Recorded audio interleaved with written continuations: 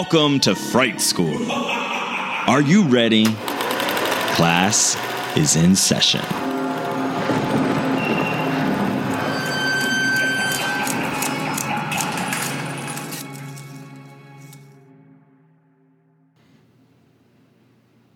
Welcome back to Fright School. Hello, Joe. Hello, Joshua. Good evening. Good evening. Yes, exactly. It's not the evening now. It's in the morning Sunday, but it's always night now. We have to. It's always night. Yes, now that we're part of the Hollywood elite. Apparently, because it's always night. Always in the evening. Oh my gosh, dear listener, welcome back to another exciting episode of Fright School and another in our series of guest lecturers. Joshua, what is the drink in your hand? This is a rum and coke today. It's real simple. Yeah, rum and coke. I'm drinking a black cherry soda. Rum and cola. And we are happy to welcome a very special guest, one of my favorite people in the whole world, Laura. Hello. Hello, Laura. Who is drinking what? If you want to say Black cherry and vodka. Black cherry and vodka. It's delicious. Black cherry and vodka. I don't know how they make that. Black cherry and vodka. Yeah. Anyways, we are excited today to have Laura with us in the studio. Thank you for taking time out of your day to visit with us and be on the Fright School as one of our, what we call a guest lecturer. I'm expecting to be discovered. That's why I'm here. Yeah. Hey. I'd like to spend We'll make you sign into the an waiver later. endorsement deal. Right. Yeah, exactly. If you become famous, you can't sue us I for love anything it. you say on this I would podcast. never sue that you might anyway. Be bad. Ride my coattails, boys. Ride my coattails to the top. Yes. So I love a good top. there we go. We're already there. We're already in. Laura is one of my favorite tops, and that's why she's here. Yeah, she's I am such a top gay for man. sure. Yeah, in Yeah. a lot of ways. So we are excited today because we are going to discuss the 2002 British apocalyptic zombie horror film known as 28 Days Later. Laura picked this to discuss, so we'll dive into that in a little while. But first, as usual, we want to just talk to you about kind of how you got into horror, how you became a horror hound, and or splatterpunk or gore hound or whatever your particular horror nomenclature is. I like splatterpunk Can I just because it say feels sexy. Can I just say that every time I use the phrase, every time I explain the podcast to someone, I'm like, yeah, my friend Joshua is like this lifelong fan, is a horror hound. Every time I explain that to a horror person, they look at me like, I've never heard that before. I'm like, so we're putting it out there in the ether, in the zeitgeist. Hopefully it's taken off like a horror Sherpa, which is just dominating. Sherpa. Dominating Horror the... Sherpa. I like that. Yes. Joshua's so tired from carrying me. Yes. But anyway, so yeah, we want to kind of start there. If you remember the very first horror movie that you ever saw, and then the first one you kind of saw. Let's start with that. Like how did you find horror? The first horror movie I ever saw was The News because I grew up in the 80s during the Reagan administration. But the first notable thing was Nightmare on Elm Street. Yeah. Because it was fucking scary to a 5-6-year-old. Because people at school would talk about it, not because I'd seen the movies per se, because they'd be like, yeah, he rapes and fucking kills a bunch of children and it's crazy. And you're a child and you're like, 1, 2, Freddy's coming for you. And you're like, oh shit.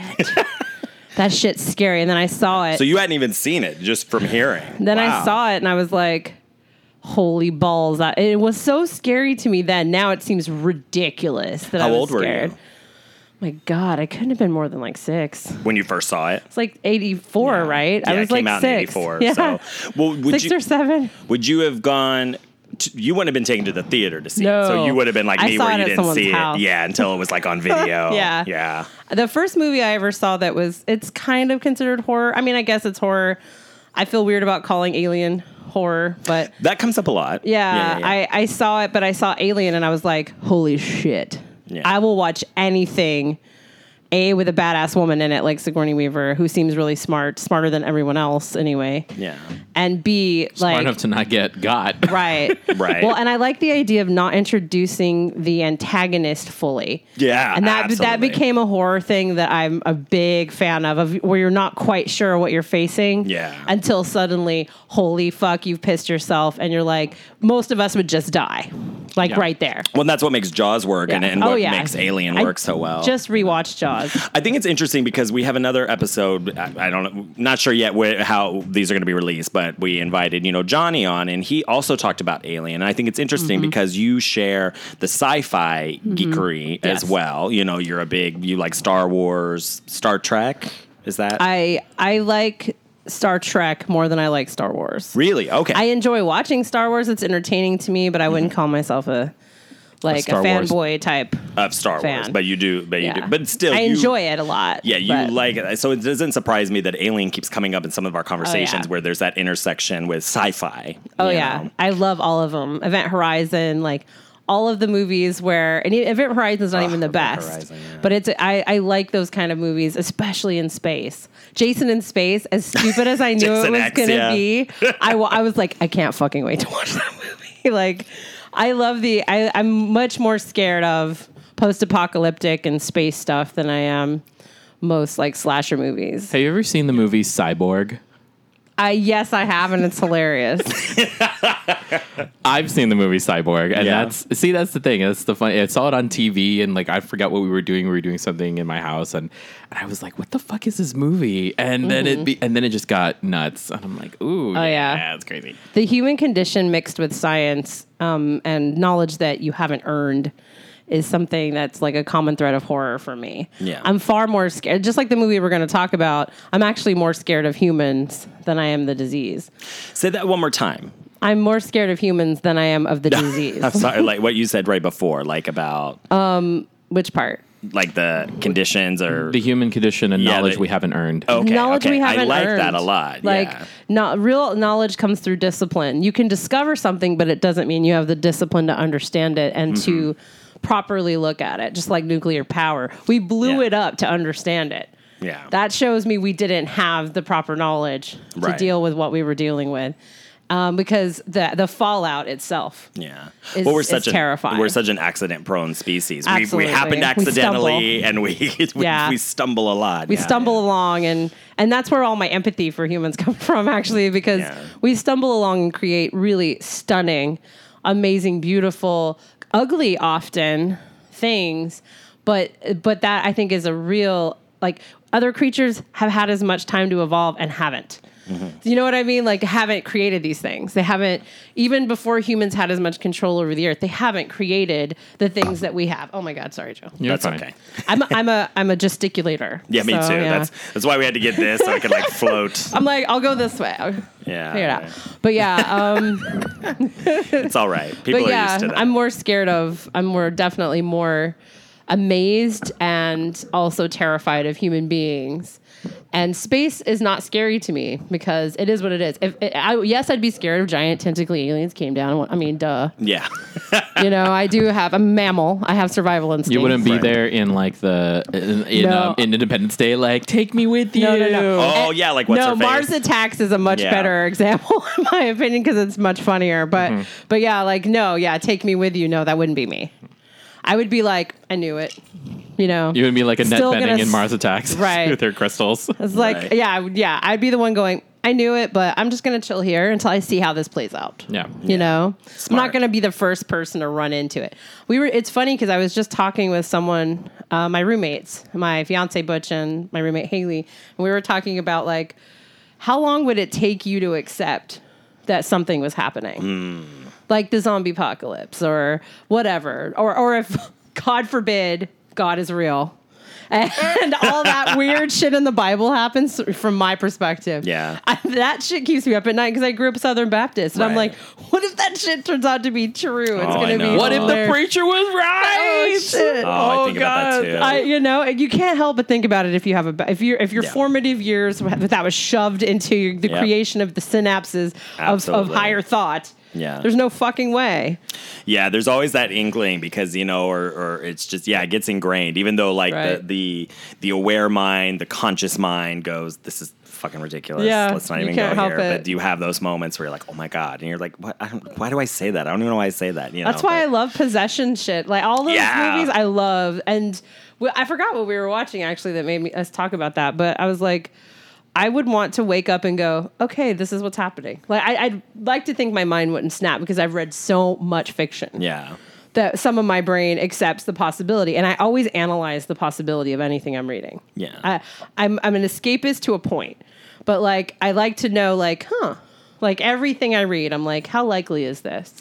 Yeah, we had kind of a similar conversation in one of the second or third episodes where we talked about life after death or whatnot. And I, the part of me that loves like all of these books that we're surrounded with and all these movies that we're surrounded with is that there is definitely part of me that wishes it was real. You know, there's part of me that wishes I could be immortal, or wishes I could fly, or wishes there were mermaids, or wishes that there was a God and that there was justice in the end, and that there was karma in the end, you know. Or that there's a reason for evil. Exactly. And that there's something to explain. Yes, I want nothing more than magic to exist. I just don't see that it could, you know, because that's in, you know. So I want to believe. I'm ready. I'm a believer as well. You know, if something happens, I would like to believe. But I also think for me, it's, I've made a space. Fantasy was the first thing that ever grabbed me. Yeah. So there's no way I'm never going to be a total, like, I can't believe ever kind of person. I think like there's a little seed of me that only attached to fantasy because I needed to, because I came from a really troubled kind of early childhood, and it was like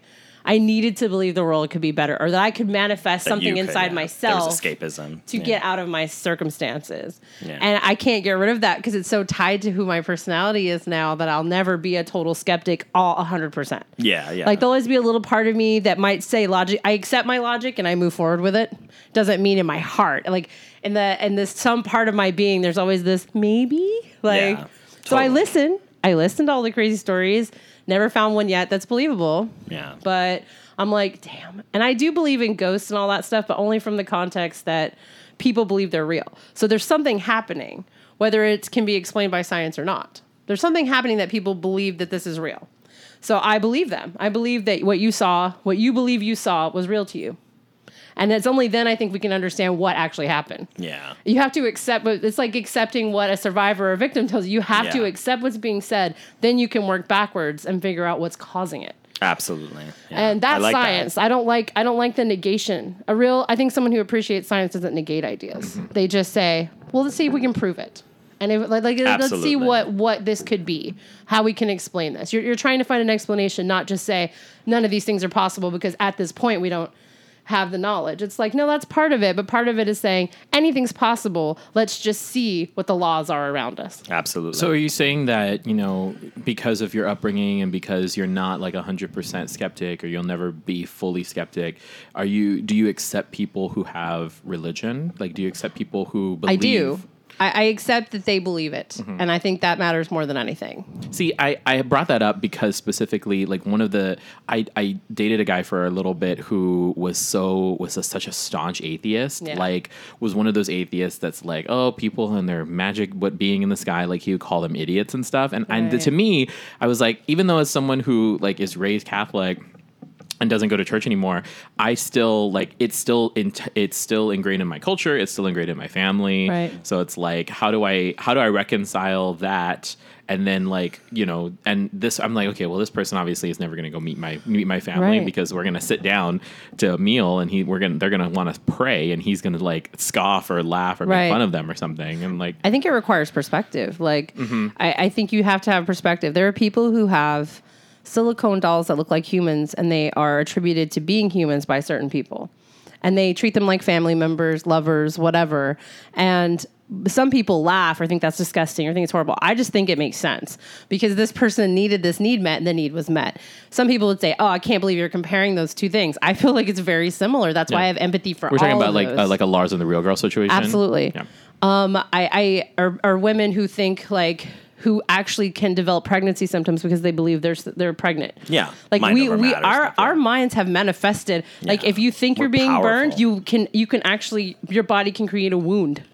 Whether you're being burned or not, you know, so it's like insane. Like our brains can convince us of a lot of things. I'm not going to tell anybody who if you're deriving peace and hope and you're not bringing anyone else down, the difference to me is what you do with it. Yeah. Absolutely. I have empathy for your beliefs up until the point your beliefs start to relate to controlling others or holding other people down, then fuck you and your beliefs. Yeah, that's what I always tell people. They're like it's. I feel like some people they come out to me, quote unquote, as like Christian or what. I'm like, fine, go ahead, believe in Jesus, whatever. But the moment that you start coming for my rights or the amen. You might I will fight yourself. you tooth and nail, and I don't give a fuck about your God. Like I honestly don't give a fuck about anyone's God. And I don't mean that in the flippant. That'll be the pull quote for the title. I don't give a fuck about anyone's God. I don't give a fuck about anyone's God. I don't care if you have one or you don't. That's certainly a personal choice. And I think there's way too much talking about people's personal choice when it comes to faith. Growing up in an evangelical Southern Baptist type in fucking North Georgia, with literally a church on every street corner, it felt like. Plus there was no help for people. Like the government didn't help people. If your trailer burned down, you were fucked. And there was no jobs unless you worked for the carpet factories or ConAgra. And there were immigrants were getting paid far less and getting treated even worse to take those jobs. So it was like people were fucked. And the only people if your trailer burned down, where did you go? You went to someone's church. Yeah. The church would give you clothes. The church would give you food, sometimes a place to live, money, like a place for your children to go. Yeah. Sometimes healthcare, depending on the church, how much money it had. So it's like, I get why people believe. They're believing in what they can see. Yeah. They're believing in something tangible, which is that the church helps them. Yeah. Whether or not God is involved in that process, you have to say you believe that, and maybe you convince yourself, because it's easier to convince yourself you believe it than to force yourself to do it whether you believe it or not. Yeah, I had a friend who like spent 6 months of his life he lived in rural Kentucky working for this Catholic charity. And he remembers saying, like, this was at the height of all of like early 2016 going into the election. And it was one of those things where it was like, having lived there, he can understand why those people who were just completely nice and affable and, would do what it is that he knows that they did, which is vote for him. But because it was so ingrained in the church, because the church was that center of life. It's what kept the town alive. Absolutely. It's helped communities in America for a long time, and that's helped is a relative term, obviously.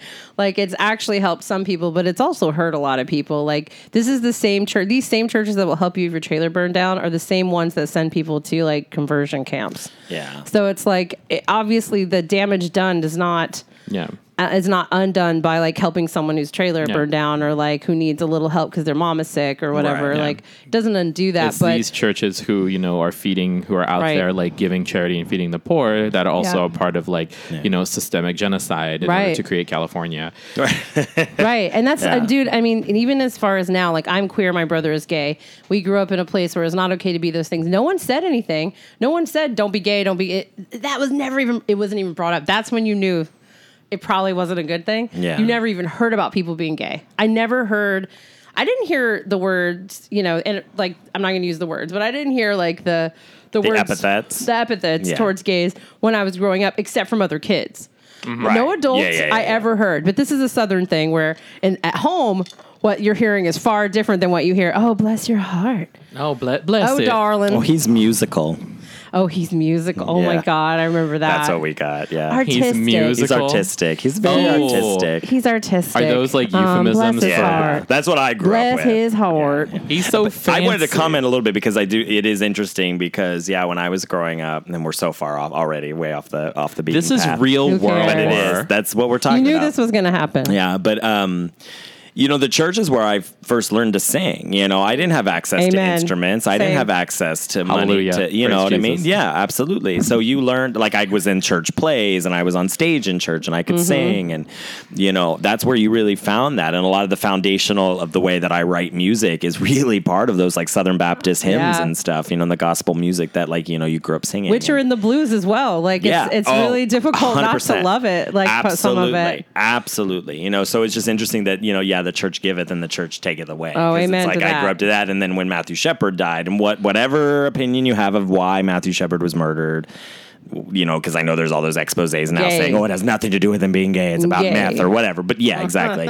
In 1997, 98. 99, I think. 99, whatever, when he was murdered, and that was front page news of the dominating narrative was queerness. And I remember going to the church and saying, this is awful. And like, what, because I didn't know either. But to that point, like, I had no idea until Matthew Shepard was murdered that there was any problem with gay people. Same here. That the church, because I'd been part of church my whole life. They came in, they picked you up on the bus. It was free child care for the weekend for my mom. They took us away for a week or two for Southern, vacation Bible school. I remember VBS. Yes. So I have many plaques from being able to recite the Bible. Exactly. Yeah. Oh, yeah. Lots of little things. But so it's like, you never had any idea. And I went to them and I'm like, why are they? VBS. Exactly. Yeah, I love it. It's got the whole language. But I remember going to like the church leaders that and asking like what is this all about? And they're like, well, yeah, it's wrong to be gay. I'm like, but they murdered somebody. Yeah. And my church was kind of like, they didn't know really how to answer. I walked out the next day and I didn't go back. I didn't go back. Mine was similar, but not quite. It wasn't from Matthew Shepard. It was earlier. I was still in high school. And I was like 11 or 12. Yeah, I was. So. Well, like we have an age difference, so probably not that different. Probably around the same time. Yeah. But I was in high school, and I can't honestly say I ever truly believed. I did try. I used to pull my hair out. I would pray. I'm like, why can't I believe this? Like everyone around me believes this, and they fight. They were making me go to like trips and convince people in Jamaica who were really poor to believe, that their lives were going to be better because of Jesus. It was horrifying to me, and I was secretly reading books like from 8 years old and up about the Catholics murdering people everywhere, and I'm just like, you don't get food until you learn about Jesus first, which could be hours. Like, and they put food in front of your face. And then tell you can't eat it until you hear a Bible lesson. And I'm just like, Jesus, like, what is wrong with these people? Yeah. And I thought it was an anomaly at first. Then they wouldn't answer my questions. Yeah. You know what I mean? And then I started to realize they're not going to answer your questions. And the only book of the Bible I liked was Revelations. And I knew that's not a good sign. It's because it's an awesome horror story. I know. For me as a Christian, I'm like, this is not a good sign that this is the only thing I like because it's like a fantasy novel. And I was like, I love this. Absolutely. I read it every Sunday, like 2 or 3 times. The sermons were horribly boring to me. But the other thing, I derived no hope. I did when I was little because I grew up, abuse, sexual abuse, neglect, all kinds of shit. And all of a sudden I get older, I'm 8 years old, and I'm not scared anymore because they're telling me that people love me no matter what. Right. And the church was supposed to love me no matter what. Nobody matched the ideology they threw at me. So I started to be suspicious. And when you're a survivor, you develop like survival techniques of like starting to be what everyone wants. It's much easier to do that. I was very much a people pleaser, the best Christian you ever saw because I kept my mouth shut. Right. Believe it or not. Kept my mouth shut most of the time. That's why I talk so much now. I was so quiet. Not at home, at home, but like they couldn't shut me up at home. But at church, I was just like, okay, this place sucks. But then what made me split was I remember it was Easter and I was wearing a really cute dress. It was sleeveless. I had never gone sleeveless before, Joe, as a teen. Scandal. I know.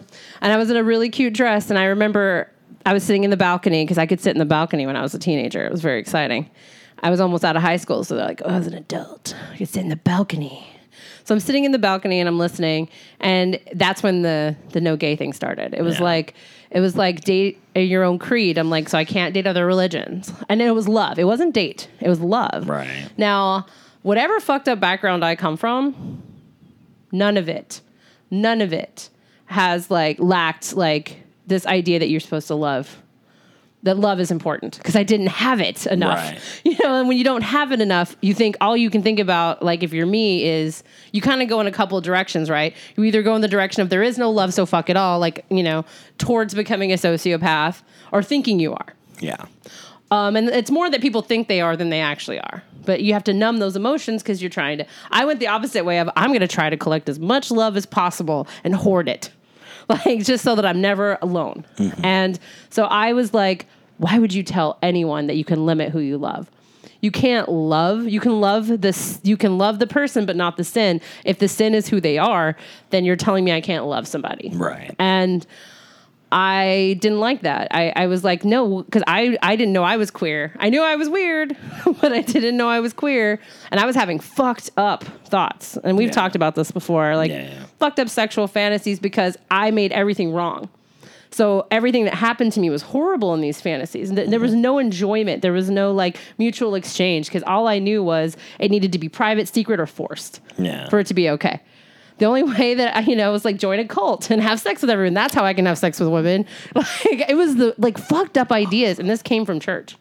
I'm trying to start a cult, Laura. So, I'm in. You know. Can I sleep with everyone? Yes, of course. Consensually, though. This Well, is like of a course. consent cult. Yeah, I'm definitely. So- But this is All why, about like, consent. to bring it back, right? So this Right. is why I love. How dare you. Yeah. This is why I love.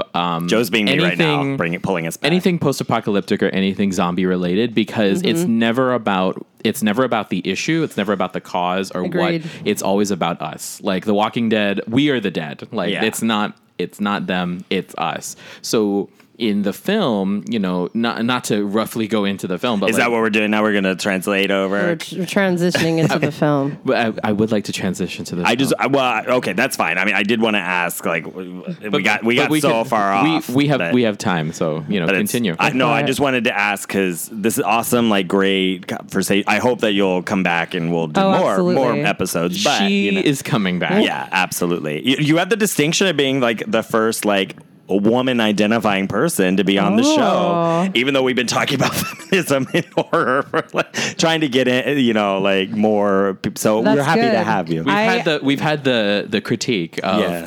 where Where are the women? where are the women? Lots of male voices. Yeah, exactly. Yeah. And you know, it's like, yes, we're Which both, is hilarious because I know both of you. Exactly, we're both like, you know, we're both in the community, in Yes, the you LGBT are. community, but at the same time, we're also, you know, we can't help but we're identified as cisgendered male. I mean, I do. I don't know. Yeah. No, absolutely. Yeah, identified cisgendered. So we're male. glad for you to be the first. Don't you question my gender identity? No. So real quick, My just gender back to identity the- is for me to question. right. Exactly. So just to go back. And what was I going to say earlier? Oh, being an atheist with Yeah. believer dreams. That's exactly it. Yeah. But just to kind of bring it back into the horror, I'm wondering, like, what was the first horror That's film? funny. We were talking about church, and he says, "Now to bring it back to the horror," and it's like, that Joshua, that's Right. hilarious. Right. But Yes, a different kind of horror. yes, That's okay. the real world I am horror. still, before we dive into 28 Days Later, I am curious about like the first film that you saw that you knew was a horror film and you wanted to see it, if you remember. Oh my gosh, that's a good question. Oh, that is a good That you remember one. being advertised or whatever, and you're like, I have to see that. And that you knew officially you were into horror. Because I wasn't into horror as much. I wasn't written horror. Absolutely. Well, bring that up. We could be literary. Stephen King was the start for a lot of things for me. Okay. Salem's Me too. Lot Yeah. fucking freaked me out so badly because I have a sibling. If you have siblings, it's difficult with that whole struggle of your sibling being turned into a vampire and knocking on your fucking window at night. Yeah. Like, that's terrifying. Like, and you thought they were dead? Yeah. That's terrifying. Like, Totally. And I was horrified by the idea of, since a lot of bad things had happened to me in my childhood, I was kind of, and the loneliness. Mm-hmm. I was horrified by the idea of buildings or places being able to absorb bad energy. Yeah. And put that energy back on So The others. Shining The South and- itself. I mean, Yeah. I was Oh, living in the definitely. South, a place of, pretty extremes. Situation with slavery and war, and I was living where there were battlefields really close to where I grew up, and the Trail of Tears started 20 minutes away from where I laid my head at night. Wow. Like, and all I could think of was there's just so much blood, like, and knowing, and that was on top of knowing women, not yet being a feminist identified person, but realizing now I was never not feminist identified. I just didn't know it yet. But before I knew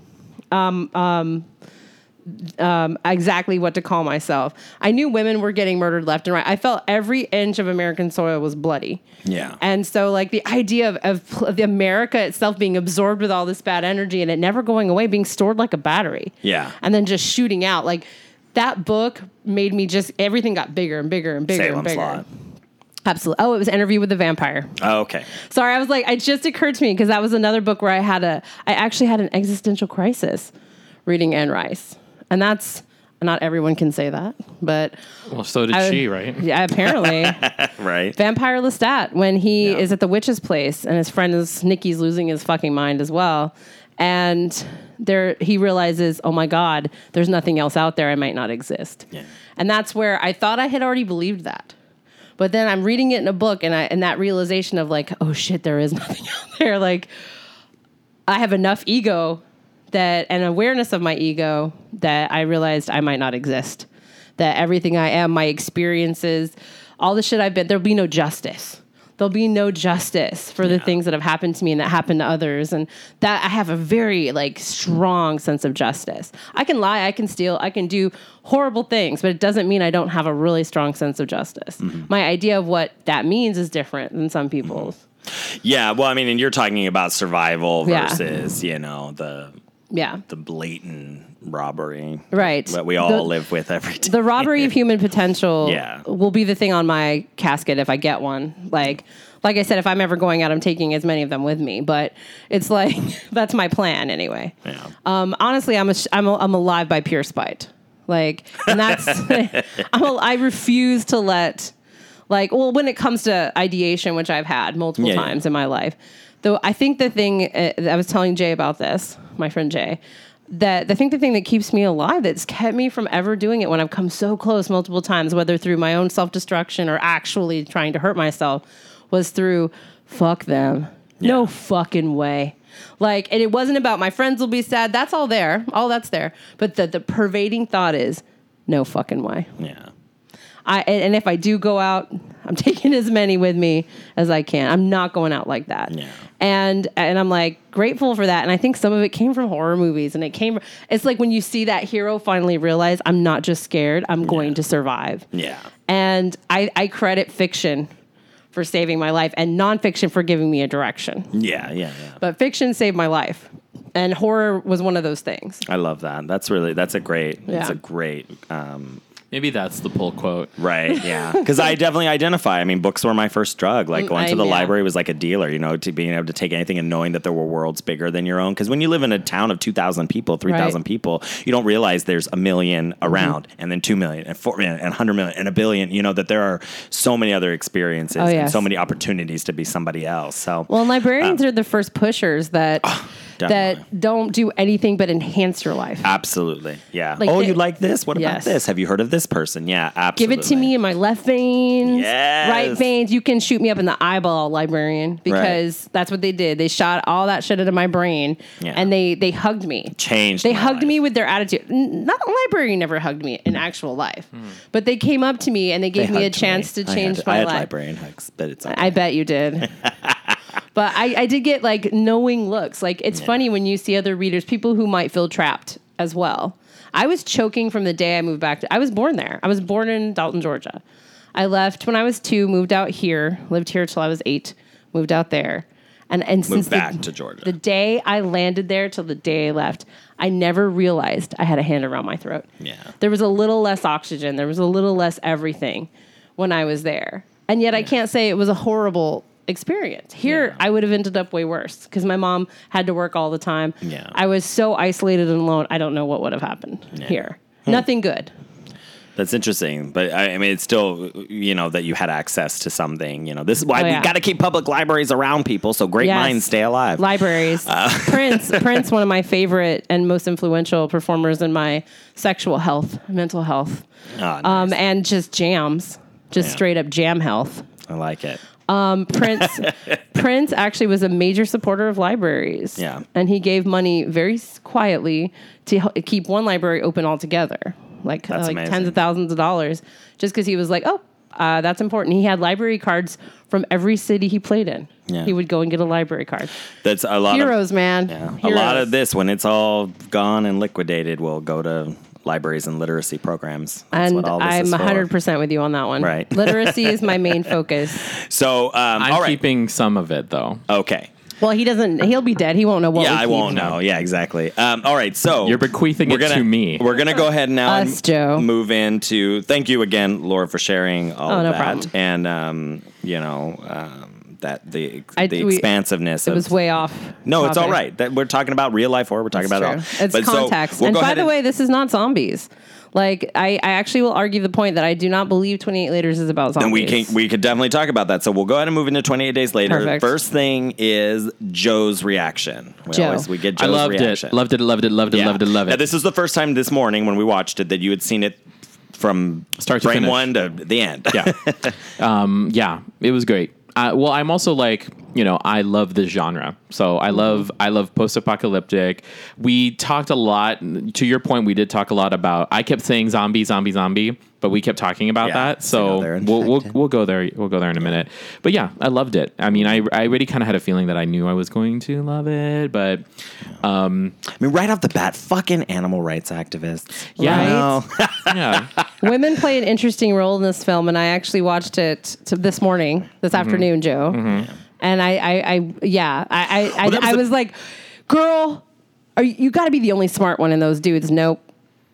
And she's the one who gets it. She's the one who started it. Well, that was a big impetus when you brought this up because, we have been discussing a lot of like women in horror throughout the last year or however long we've been, trying to, So when you brought up like, the thoughts about like the women in it and, I mean, of course, when I first saw the movie and you get to like that ending, of course, I always did think about that and think about, God, it must be really awful. But to be a woman in the post-apocalypse, but I mean, and you see that in The Walking Dead, you see that Stephen King's you see The that a lot in Stand. It's terrifying. Yeah, it's horrifying. So I really love that point. But so real quick for any of our listeners who have no fucking clue about 28 Days Later, first of all, go fucking watch it. Stop listening to this. Go watch it and come back. So it's about Cillian. Is it Cillian or I think it's Killian. I say Killian. Cillian Murphy wakes I up. don't care. He can suck me off anyway. Right. Sorry, Killian Murphy. He means that in the best way. I mean that in the course. best That's- way. that's in the wonderful. most appropriate he way. means that in the finger his butthole also way. I Yes. wish that, like, okay, so, we went to Midsummer Scream and, like, Robert Mukes, like, not only did his professional page like my post, because I posted about meeting him, that I thought he was cute and how hot he still was. His personal Facebook page, he went and liked that post too. So I'm like, I really wish I would have said something while I was there. I don't think he's queer at all, and I don't think anything, but I think Wait, that who are we talking about? Robert Mukes from House of Thousand Corpses. Oh, He yeah, played yeah. Rufus. Yeah. He's so fucking sexy, and he's still really sexy. And so when grizzly motherfucker. I felt really like when I Joshua, met him. I was like trying to figure him out because he was this huge individual. He kind of looked like Dog the Bounty Hunter. Right. Yeah. And Joshua long, was steel gray like, hair. Cream in his pants. he was trying so not to cute. freak out. I read it now as Yeah. like, oh my God, he He really had a was. picture of himself shirtless, and that's really the one I wanted. But I'm always afraid of making people uncomfortable in that way. Like, I don't know. Yeah. But I think he would have been totally fine. Like I said, both his pages, like his personal page, like where he's got pictures of his kids and shit, like the post and that. So Right. it's like, I think, I'm sure that Cillian Murphy would be perfectly Have you honored. seen Breakfast on Pluto? I don't Yes, think he it's would give a fantastic. shit. Yeah, such a good movie. I think he seems like I've seen a little bit of Peaky Blinders too, and I think Yeah. he's pretty. I think he's a pretty good actor, and I don't think he'd give a shit. In fact, I think he'd be He's- complimented. I He's think he would. Irish. He would I think feel he'd be it. fine. So anyway, so these. He's buying a plane ticket right now, Joe. Right, know. he's Oh. coming over. So the movie starts out in like a lab. I'm gonna be strapped there like that monkey in the first shot. I'm like, Yes. waiting for it. Waiting for it. sexy. Waiting to just rip at his clothes Well, off. they do Yeah. lovingly like focus on that monkey's body as they They go do. up. Mm-hmm. Yeah. So speaking of that monkey, he's trapped in the lab and he's been given a highly contagious virus that induces like incredible rage. Probably like strips your amygdala or something. Yeah. Yeah. Just turns you into pure craving, pure hunger, pure Pure id? anger. Pure id, exactly. So that happens, and then 28 days later, as the title is, we wake up with Jim, that's the Cillian Murphy's character, who's been in a coma. He wakes up to a world that has been overrun by the infected. They don't use the word zombie. Like The Walking Dead doesn't use zombie. You don't find zombie in a lot of Right. these movies. But Well, anyways, he wakes up to nothing. yeah, it's That's just the empty. thing. He It's doesn't so even know. creepy. Yeah. That's what's scary. It should be terrifying. Like Yeah. that. If that was a 15-minute film, it would be scary. Yeah. Because was he just wakes walking up around. to nothing for the first like 10 or 15 minutes of that movie. Yeah, just walking and around. that would scare the shit out of me. You Yeah. know, like So, and then the movie just follows him as he finds other survivors and slowly learns, like, oh, the fucking world went to hell. After I think it's a bike accident that he has. Yeah, he's a messenger. It's in the alternative, like, endings and stuff where Right. there's other scenes they don't really explain, but he's in some kind of accident and wakes up to a world that is now fucking gone, Right. completely devolved into, I will make one point. They absolutely do explain it because he says he was on his bike and on this street and this street, and a driver came and hit him, and then he wakes up and all this is happening. So I do just slightly disagree that Oh, see, I thought they didn't they explain it actually too well. explain it because Oh, he's okay. talking I was to trying them to and figure says out, yeah. where he was at. Because we were watching and I kept thinking, like, he didn't mention It's the British thing, dude. It's hard to Okay. understand that shit unless you have the like. Well, I see. we had the volume up, and Yeah. then when you have the volume up for like the very intimate moments, and all of a sudden, Well, exactly. It's all That movie, I won't lie, I don't think the sound is very No. good at all. Yeah. That's 'Cause what it's so we wild. had the same problem at our house. So we turned on the captions, and that does clarify some of the things, like the joke about the lion and the giraffe. I saw that movie in the theater and didn't know what the fuck he was saying until I watched it later and had the closed caption on. And I was like, "Oh, that's funny." see, I don't It's even. not a I don't even lion; think I it's got a that. giraffe. I don't even think I got that. It's at when he first meets them and they're in that little cage thing, telling him what happened when he first meets Selena and Mark. And they're in the cage thing, and it tells him what happened. And he tells this joke about a lion and a giraffe. I never caught that joke until I'd seen it like 3 times, I think. Fascinating. Anyway, so Well, I'll be watching it again later. So I know, right? good. Wait, It's a good rewatcher. Correction corner. I love to put it on because it's a great, good like one. it's got good atmosphere. Again, it was one I used to love to watch in Ohio when it was pouring rain. I could do 28 Days Later, The Ring, Donnie Darko. I loved all those. Donnie Darko. dark and rainy days. It was the perfect thing for that. Oh, yeah. So then the movie just kind of goes on. Lots of horrible things happen, and so let's sort Well, of. can we start with Yeah. going to Jim's house? Yeah, let's dive right in wherever you. First woman other than Selena. And by the way, encountering Selena is a big deal because you realize she's Jesus. She's fucking Jesus Christ to Jim because she's he's confused by her, but he's more confused by the situation than her. But he seems perplexed by her reactions to things. Like, why are you so fucking serious? And what the fuck is happening? But Selena has meds. She knows how to kill things. Yeah. She knows what to do. She knows how to survive. She's the survivor. She's the Jesus of surviving. Yeah. Touch the hem of her skirt and live, friend. Yeah. And I think that becomes real fucking clear when Mark gets bitten. And she fucking, before he even changes, she fucking hacks his head off. Wow. And you're just like, okay. We have that conversation. Person. That's something Jeff, the Sam Squanch, sometimes tries to trap me by going, if I turned into a zombie, you'd kill me, right? So that I wouldn't eat you. I'm like, yeah, I would. And he goes, you would? You would shoot me in the head? I'm like, yeah. If you became a zombie and tried to eat my face, sorry, babe. Love you to death. So when that whole scene happens, and when I first saw it, I remember sitting, because I think I went to see this in the theater as well, sitting there going, yes, that's exactly what you'd fucking do. Yeah. Sorry, man, I really love you and we've been together, but no, you're she gonna didn't turn, even waste you're her gonna rip time my face with that. off. But just to have that it was sorry. a woman. It was a woman who did that. It was not a man. It's usually a man, and usually women are the sentimental characters who are like, oh no, you can't do that. In almost every horror movie, the women hesitate. True. Yeah. And yet you see men just forging ahead. And this time it was the smartest person in the room saying this infection passes within seconds. 10 So to 20. fuck you, Mark. Tough Sorry, luck. man. Yeah. Sorry, man. And I can't help but just read too, this is a woman of color who, Oh, yeah. This is a woman of color Yeah. who's living in Britain, first of all. So already you can read XYZ. If this was America, it'd And be she the same predates thing. Michonne by Yeah. I know when she's walking with that machete a few times, you're like, that's Michonne all over it. Yeah. It's just, and it's Naomi screams it. Harris. She's awesome. Yeah, She's great in everything that she does. I agree.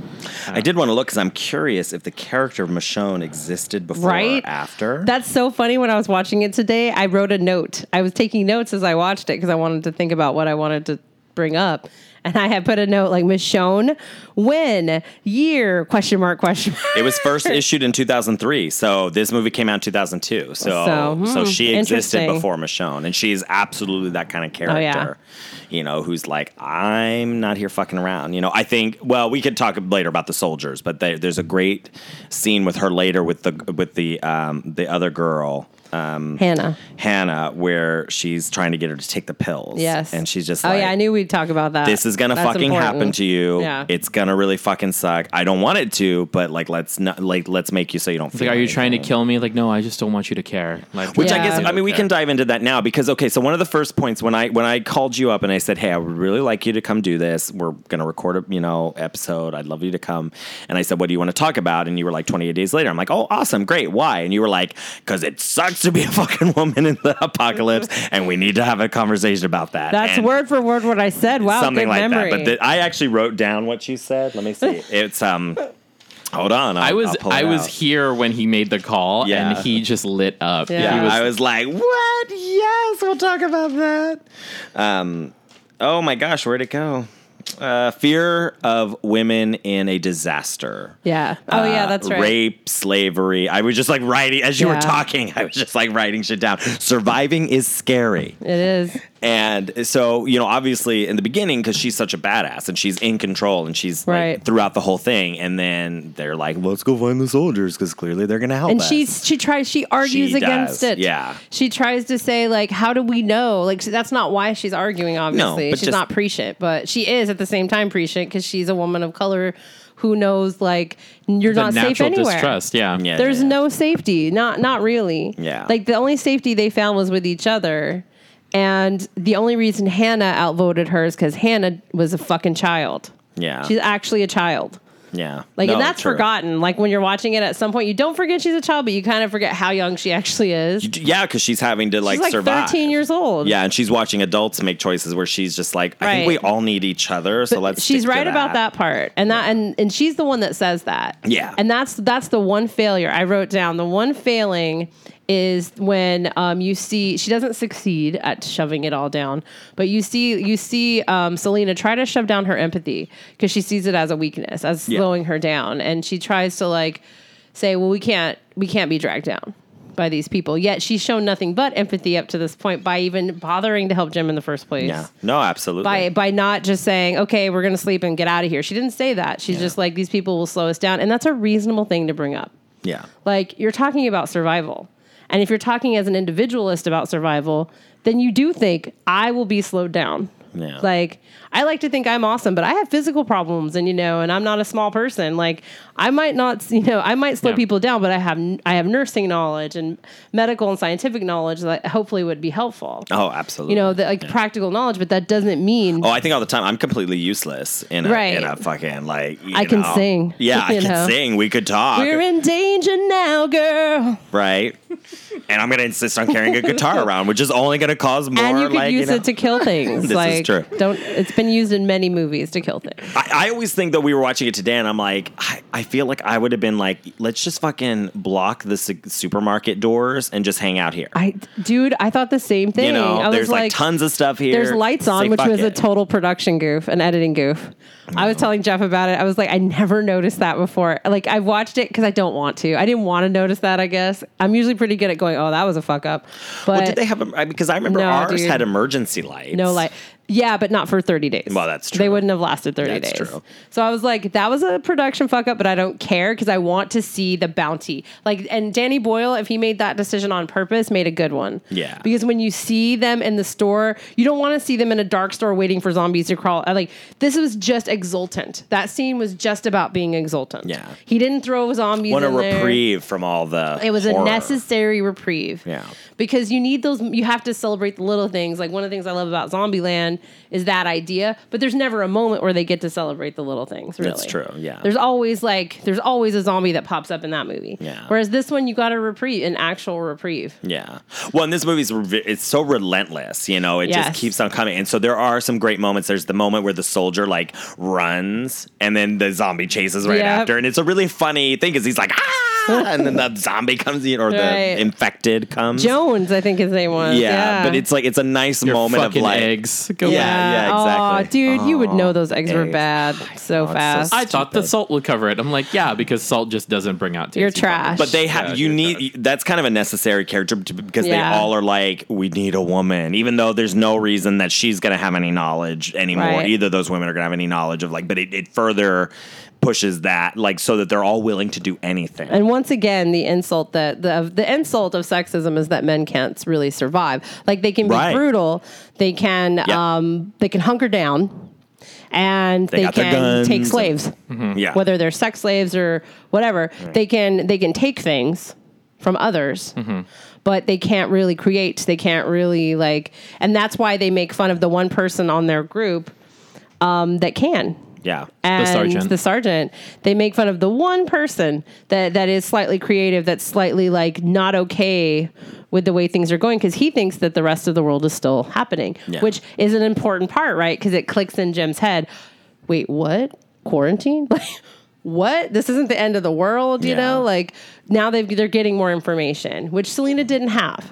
So that's, No, absolutely. That's kind of something that's in The Walking Dead too, where there's like rumors that like France is fine, that other parts of the world have cures. I think it's America has And if gone you to think shit. they wouldn't quarantine us, you're fucking crazy. No, absolutely, and that the same thing. Yeah, and that's what the World War Z, the Yeah. book, is about, because it's like some countries fucking shut down their borders right away and said, nope, fuck you, we are quarantined, we're not letting anybody in, we don't want this shit in our Yeah. country, and they survived, and the people survived, and that's kind of Yeah. what it is about. And I would love to have that conversation.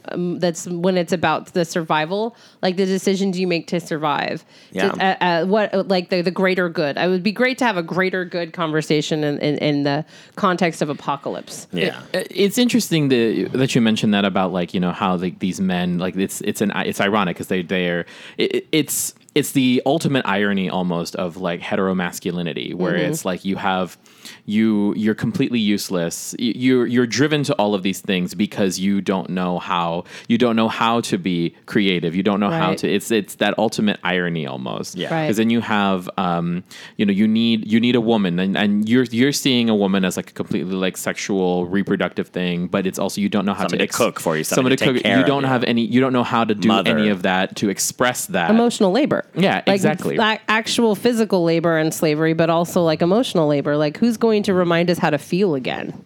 Yeah. Like, who's going to carry that Because- weight? because we we can't can't. carry it ourselves. Because we haven't been able to. We haven't been allowed. we haven't taught to function, how Yeah. to function. Yeah.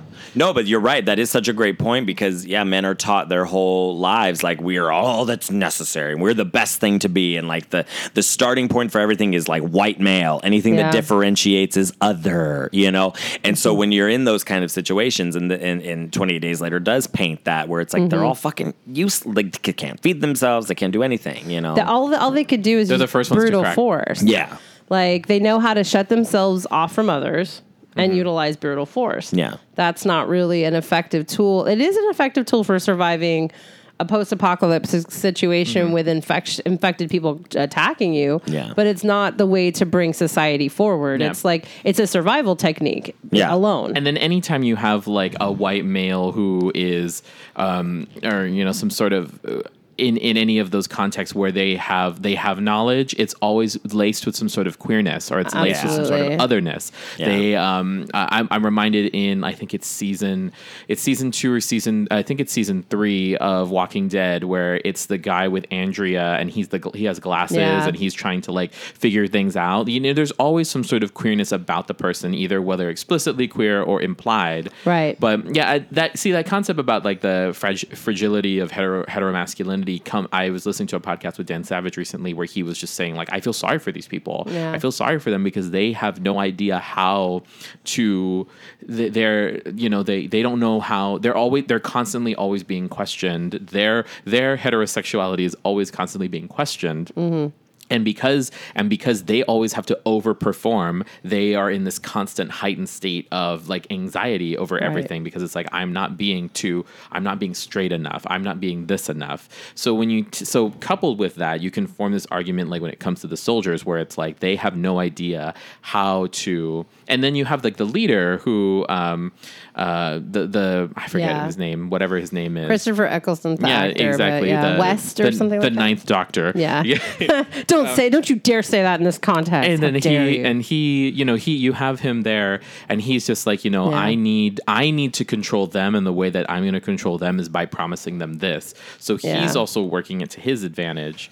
And there, And he has a daughter it's- too to like. It's Yeah. not just about saving anything. That's the part. I don't think his perspective. It's about. Oh, I'm sorry. I'm controlling mixing them. up people. Sorry. Go It's ahead. about controlling them. It's like they have desires and things that they want. They need to exert some kind of control over the world, and men are taught to do that by controlling women, and that's part of it. Like you can't it's not just misogyny in the sense that they want to make women slaves a la, Handmaid's Tale. Mm-hmm. They don't just want your bodies to reproduce. They want to fuck you. They want to control you, take something away from you so that they gain something back. That's what that is about. And because they easily, and the thing about it too is that they easily could have done this with one of their own. They could have done this Absolutely. with Jones, who is obviously the weakest one. They made him wear the apron and make them food. They could have easily forced him into some sort of gang rape situation. Right. But it is the English, and there is propriety, right? Well, no, I mean, Well, I'm not for anybody being forced into. but you know what I'm saying. But you're right. You're Yeah. right. But who And knows if- eventually, that may have happened. who Sorry. knows if that had already happened? Like when people True. are in Or, yeah. stressful situations, they need to control things. Honestly, one of the best versions I've ever seen by a male writer is Stephen King's The Stand, because Yeah. you get a very clear. That book is horrifying, and it's funny because I had a 13-year-old girl ask me if I thought she should read it recently, and I'm like, no, I don't. Unless someone's talking to you about it, I don't think you should read it by yourself, or unless there's someone that's willing to like some discussion that you can have. Because Yeah, I read it without context. I did as well, and it was very terrifying and painful for me because I was just like, so it doesn't matter. Like, it's not. I read superhero comics and I'm reading Stephen King, and one told me that I could supersede any situation, like either with luck or radioactive stuff dumped on me, or my mutant X gene being activated. I was just hit in the mouth by a man, Sorry. and now I'm going to kill him. She owns this podcast now. I own all of The this. Fight School with Laura and maybe other people if she lets It's not them. fight school, it's fright Right. school. You're right. I'm Okay, so my bad. sorry. I won't fist fight you then. I love you too much to fist fight you. I adore you. But yeah, like it's a scary situation, and it's not just Selena. Selena, who's clearly an adult, she's a pharmacist. She says she's a chemist, which is a pharmacist in America. And so she's a pharmacist, and thank God she has the drugs. That'd be the person I'd follow to the end of the fucking earth. Mm-hmm. If they look like they can handle themselves physically and they have drugs, I'm right there with you. Like, because to be honest, like, the thought of trying to not to survive it without having any drugs sounds fucking awful to me. Like, terrible, especially as a nurse. It's like, no, you need something. When they're in the camp and they're having that whole thing about like, just give her a Valium, like let her go see, like she can have half of one. I'm just thinking like, Give her the whole thing. That's perfect. Like that's a whole. I love that conversation Yeah. because it's like you would Let her live a little. Yeah, let her live a little. Let her literally live a little by giving her Right. some sleep. And let's be honest, I would not sleep. I'm like a princess in the pea practically with my own bed. Can you imagine? Like, I have to sleep on the ground like for months at a time.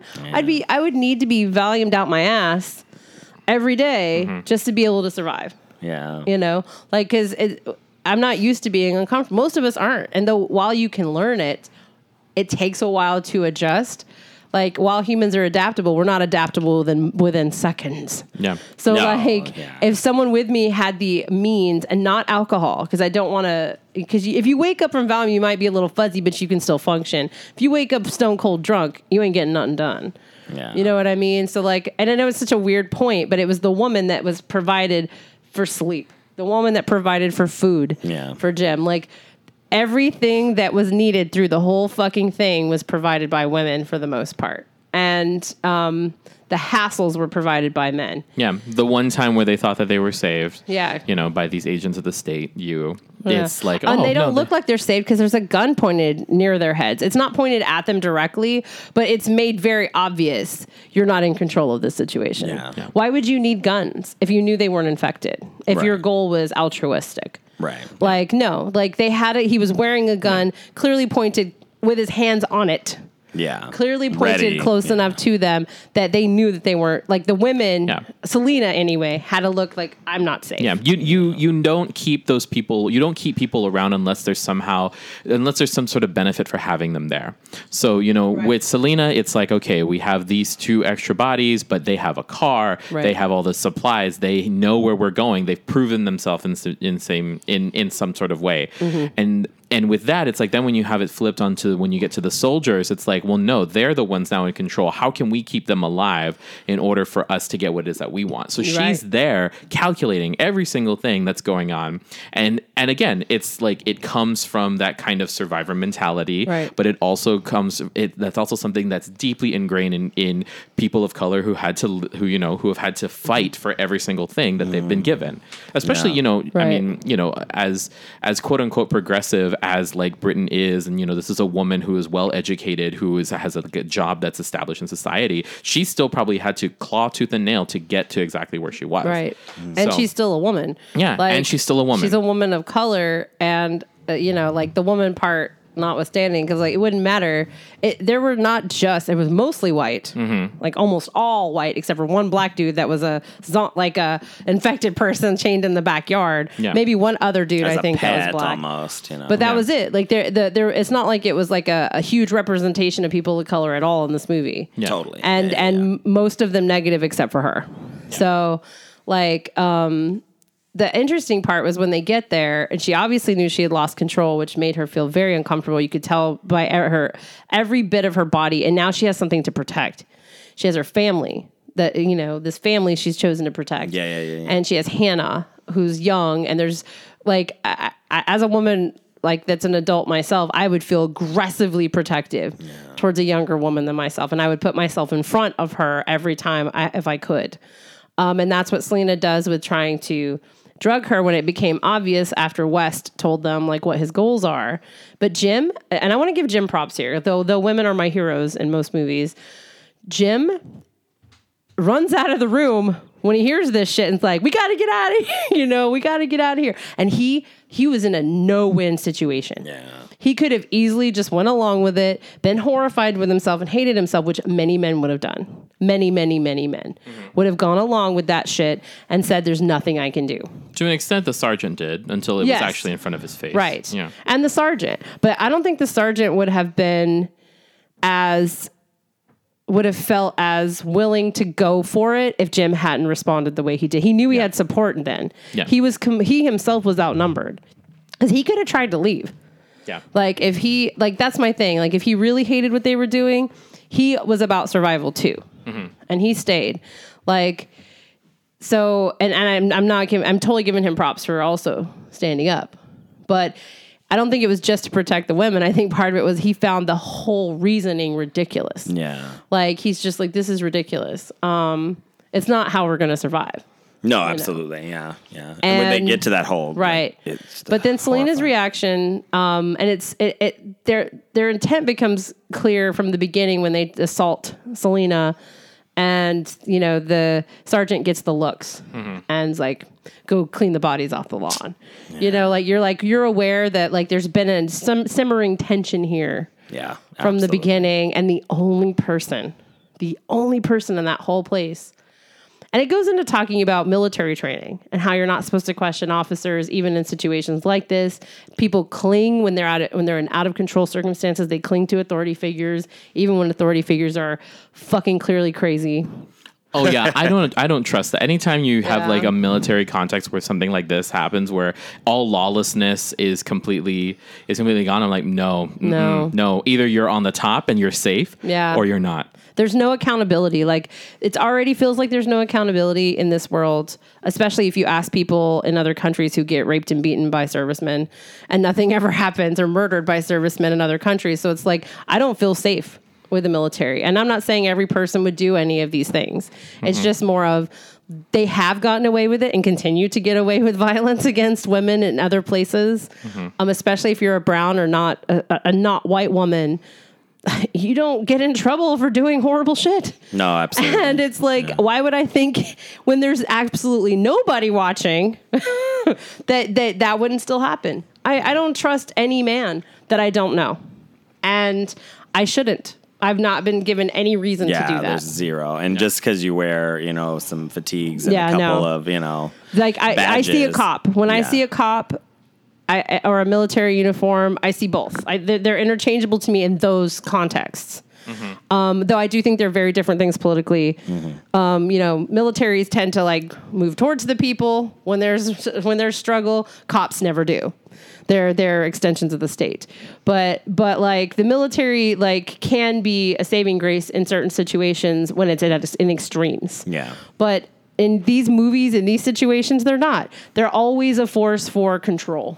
Absolutely. And control. It's always a commentary and control and we're supposed to, the idea is that, because intrinsically, because of who they are, because they sought to protect, this idea, whatever. Right. That's why the trust is automatically there. Right. But in situations, and again, this is why post-apocalyptic, zombie, outbreak, all of these types of this genre works for me so much because it's such an interesting thought experiment about like when all of that breaks down, what do we have? Right. Yeah. We don't trust anybody. You don't trust anybody because you can't even think about that. Like it's interesting because in one of the things that their leader says is like you obviously haven't gotten here because you didn't kill anybody. Who did you kill? Like and that's something that comes up in The Walking Dead too. It's like how who did you kill? How many of you killed? How many? Right. Like, why did and you how? kill them? Yeah. How and why? And we need to know because we also need to know what we're dealing with.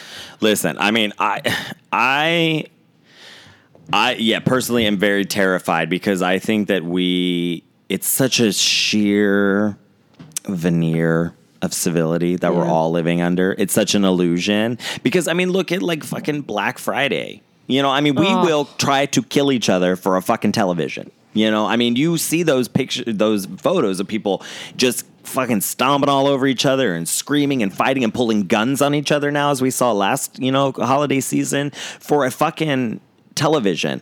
I do not want to know what happens when the lights go out and the internet stops working. People trample each other when there's like emergency situations. No, like, very true. And Yeah. And that I get. Yeah. A little bit more than voluntarily shopping. Right. It's kind of crazy to me. Right. But yeah, like all in all, it's scary. And the thing is, I'm not exactly made that way. There's people I wouldn't trust, but the people I know I would trust. Yeah. And I know, who knows how you guys would shift and change in a situation like that, because your psyche can snap in those situations and you might do terrible things. Your justifications for things keep you alive. Yeah. You make choices. And who knows what justifications you're going to find that will keep you alive. Yeah. So who knows how your friends and family react. That's scarier. That's a thought I don't delve into that much because I don't want to. Because why be suspicious of what may never happen or what I might not need to know. But when it comes to like strangers, fuck no, I'm not going to. Now, I'd be twice as likely to be okay with a gay dude. If I knew they were gay somehow, I'd be like, okay, maybe. But gay dudes are still misogynists. Gay dudes still beat up women. Gay dudes still do horrible shit, Absolutely. So like and what if that gay dude thought, regardless of the fact that I'm gay, this is how I survive? You'd think that some of these raping, pillaging men in these books are all straight? Fuck no, I don't think that. No. I think it becomes a mentality of survival. You don't want to be a quote unquote faggot on the road. Right. When a bunch of fucking adrenaline hyped up dudes are going around killing people and looking for people to hurt. Yeah. Like why wouldn't you go back in the closet? Anything to stay other. Yeah. And women, same thing. Like, well, we can't win either way. It doesn't matter if I'm a lesbian, you can't rape me. That obviously doesn't work for centuries hasn't worked. So it's like, it's not like we can get away with it no matter what. Right. And so post-apocalyptic fiction, while it scares me, also fascinates me because I do believe, like the part of me, the believer, that little tear of belief inside, the never-ending story, little like diamond tear that I hold inside me. Childlike empress. Yes, that's me. But like the one hope I have is that people would learn to work together, and I think like in the Stand, that's the point. Yeah. They make it a good and evil thing, which I think is ridiculous. But I don't think it's about good and evil. It's a context that everybody can plug into. Is. Yeah. Well, and it's one that humans have a hard time getting out of thinking about. But because we do, like even I say evil. Like rapists are evil. Well, what's evil? Like that's what do you actually? It's very clearly like specific to the person. Like what's evil? Because some people like Brock Turner don't think it's evil to digitally rape a woman while she's unconscious. He doesn't think that's evil. He thinks I was just trying to get off on her clothes. Like, I mean, that's Totally.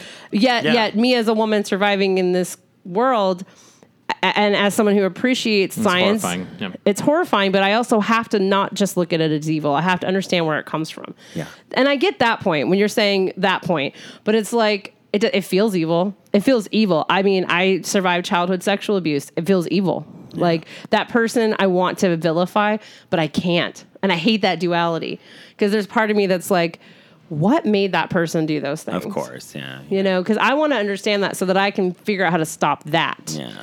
More than you live in radical empathy. Right. Which is kind of what sort I of don't like it. we define love by, radical empathy, Right. the idea of like, finding empathy and finding a way to connect with somebody no matter what, when you're in the healthcare field, when you're in the mental health field, Right. When you're in those, that you're encouraged to be that way, you're encouraged, to be a black nurse that's going to, stitch up a KKK member, because that's what you have said you're going to do. You're, you want to be a therapist, you're going to listen to people talk about really horrifying things Right. that you can't judge, you're trying to help find Right. that path, so. I have learned something, though, as my life has moved forward. I'm not that person anymore. I do think you should provide services for people, but the way it happens to me is the order is not always going to be in the most medically necessary. If you're a KKK member who just like got burned because you were burning someone else and you had 90% burns and they had 10, I'm still going to treat them first. Because fuck Wow. you. Then you get treated. But I think it's okay to do that too. I think it's okay to decide who's the victim here in this situation. That's me. And I've come to that point. And this is why I say I'm not trying to create a world that I deserve to live in, because I don't have the thinking of generations from now, I hope, of people who would never think that way. Mm-hmm. I don't get to ever be what I want to be. Never. I mean, I've been from birth fucked up by society, by the things that have happened to me, by my own things I've done myself. I'm never going to be that person who can live in a perfect world and not be suspicious and not be scared. I'm not that. Yeah. And I don't think any of us will get to be that. I know that's a depressing thing to say. No, hey, like I said, I have said time and time again, I would have shot Merle to death in The Walking Dead. Amen. The second he walked on the thing. Yep. And that guy that was beating up Carol, Yep. her husband, I would have killed him the second he Yep. started that shit. There's no room for you. No room. Sorry. And people, that's fascist or what, you have that anti-fascism is suddenly fascist. I'm Yep.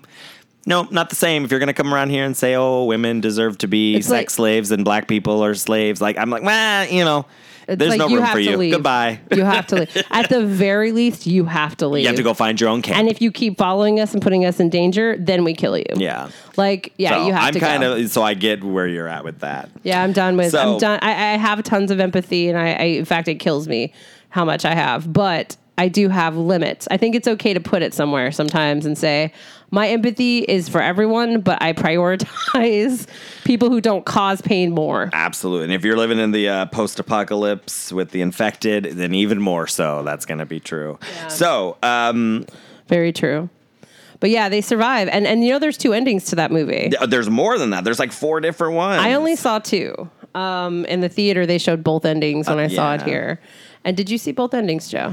No, I read about them though, because I watched the theatrical Were they version. all survive? Usually we try to only play the theatrical version of a movie. Well, they actually showed both in the theater when I was there. Yeah, after the credits or something. Yes, yeah. and in one of them, Jim survives, and one he doesn't. Yeah, but the end is the same. And I thought that was interesting too. That the 2 women go on. The 2 women go on. Jem dies, and Selena, as a survivor, keeps going on, and so does Hannah. Yeah. And they make the hello sign. The only thing missing is Jim. And I'm not saying that it wouldn't be less for them, but I mean, it's this. I've had this conversation with my roommate, and other women where women can survive. Men tend to die without their partners more than women. When people have been married a long time and the wife dies, men don't live that much longer after sometimes. Yeah. Depending on how they die. I'm not talking about abusive situations, but partners who actually respect and love each other, or even don't. In fact, the men don't tend to live as long unless they remarry. Yeah. And it's like, whereas you see women surviving Absolutely. constantly, and some women for 40, 50, 60 years after a beloved like child or husband has died. No, it's and it's like, I think women are excellent survivors, and post-apocalyptic fiction that's good gives them a place to survive, like gives them like a voice and shares their experiences. Now, I'd love to read more female driven, which I think, by the way, this one was. Yeah, it's Very female driven. It's funny, like you're looking through the eyes of Jim. Hapless Jim is how I think of him, like kind of hapless Jim. But I will give Jim this props at the end.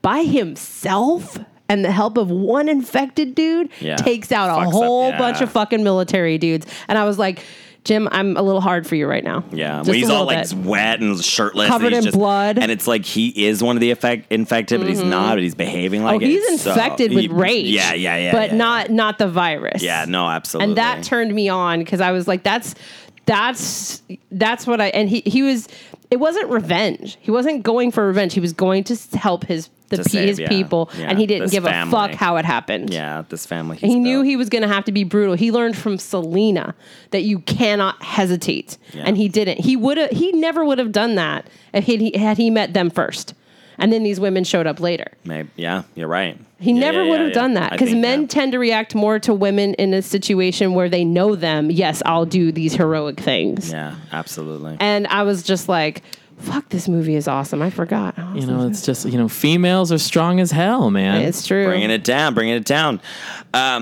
Joe, any other thoughts, stray notes that you had? I was ready to watch 28 Weeks Later, which I did right after this. And it was very different. Like, Tonally, it's more names. But I definitely preferred the original. Oh, yeah, absolutely. Yeah. It also has because we watched Saw, so it has that kind of music video-esque like cinematography that you have of that early 2000s period. Like a lot of like zoom in and quick cuts. Yeah, absolutely. Gritty, it's frenetic. Yeah. Very gritty. Yeah, shot. and it's meant to be. I mean, because you're on the edge of your seat, Yeah.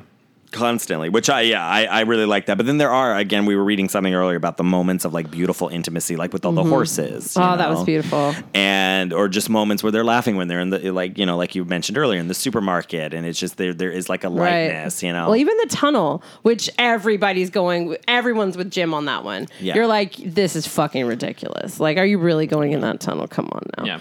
But when they do like the joyride, just for seconds, they have this like 30 seconds of like hilarity, which is terror related hilarity. Like we've all had that. I think when you go to a haunted house and you're going to be scared, and your laughter is hysterical almost, because you're like waiting for the terror to like grab you. And that's why, like with Jim, he's very pragmatic in that moment.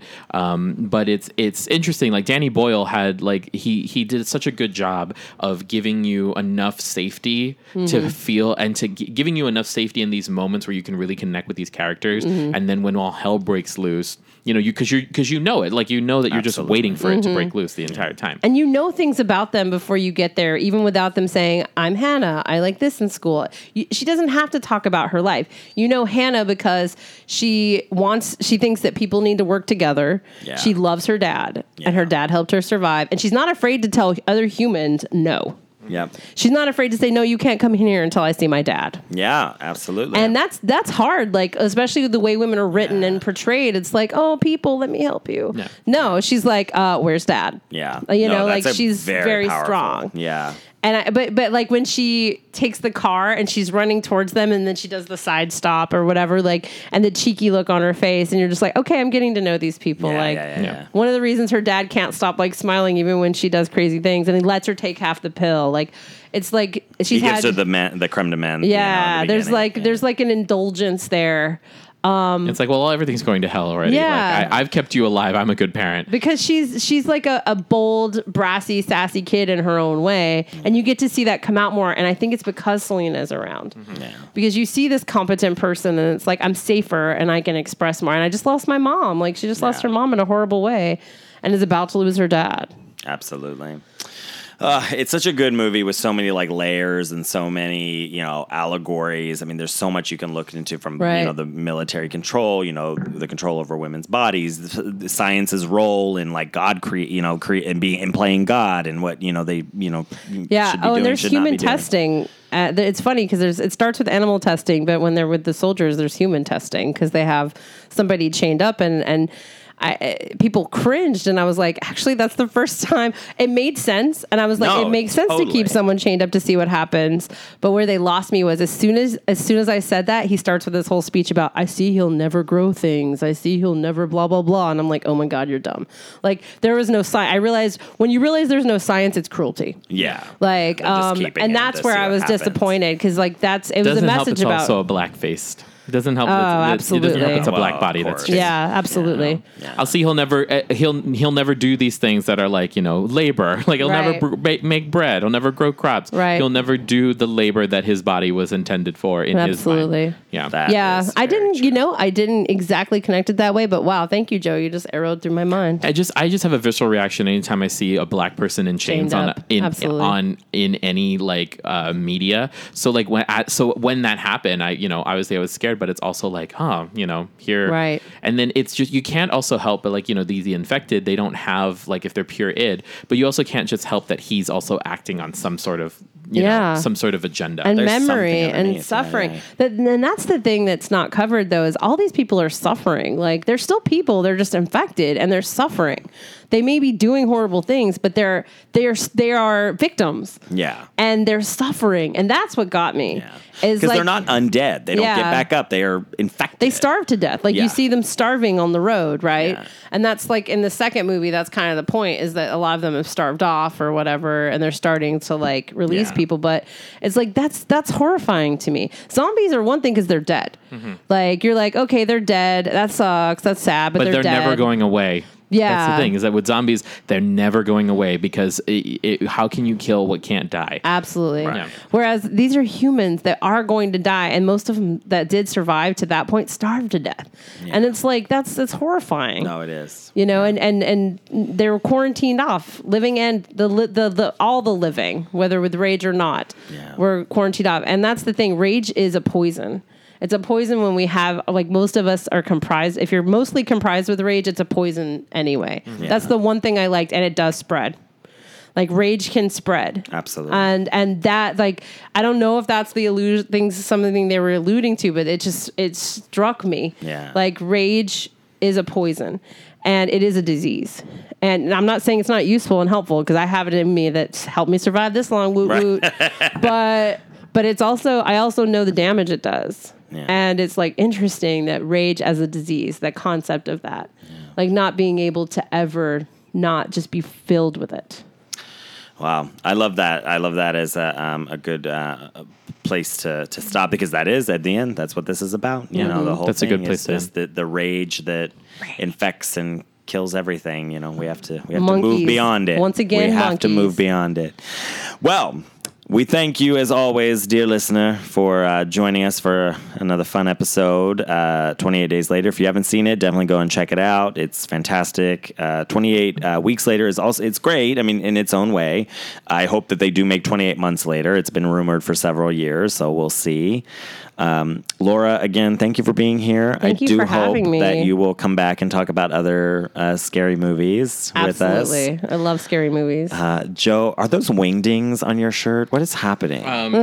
Is it an emoji? I'll tell you what it is later. Oh, okay. All right. Well, Joe, as always, my intrepid explorer here with me. Thank you once again, thank you Joshua. for being Thank you, here. Laura, for this. I love you guys. This was you guys really are fun. great. So, all right. Well, thanks again. We'll be back with another exciting episode next week. And good night, childrens.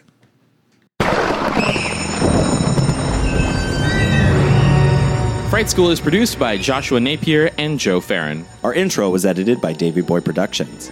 Our logo was designed by Jamie Channel Guzman. Episodes are edited and engineered by Joe Farron. Fright School is produced in terrifyingly beautiful San Diego, California.